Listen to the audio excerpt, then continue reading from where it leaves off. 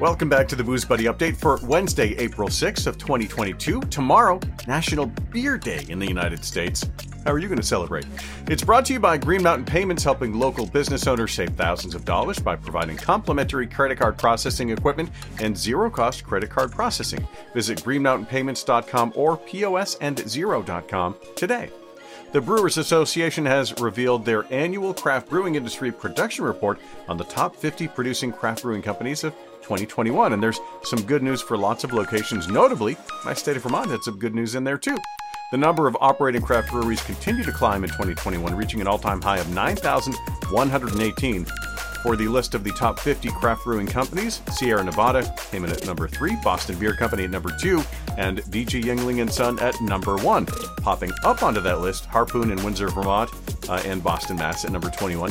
Long Trail Brewing Company in Bridgewater Corners, Vermont at number 36, and Fiddlehead Brewing in Shelburne at number 49. Tip of that to you guys for making it onto that list. In the list of the top 50 overall brewing companies, Constellation came in at number 3, Molson Coors number 2, Anheuser-Busch at number 1. No real surprises there. But also on that list is Harpoon in Windsor, Vermont and Boston, Mass. at number 30, and Long Trail Brewing Company in Bridgewater Corners at number 45.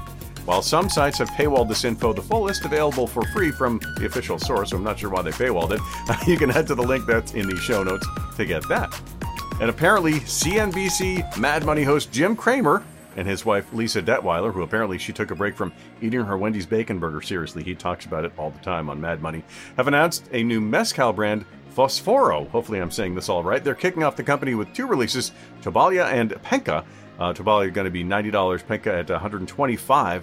The first 2,000 cases are aimed for New York, New Jersey, Pennsylvania, Illinois, Florida, California, Michigan, and Ohio. More markets will be coming online as more cases are produced, so look for that to roll out. Apparently, just has a love for the beverage and has been working on this upscale brand for some time, and you can get some details on that at the link in the show notes.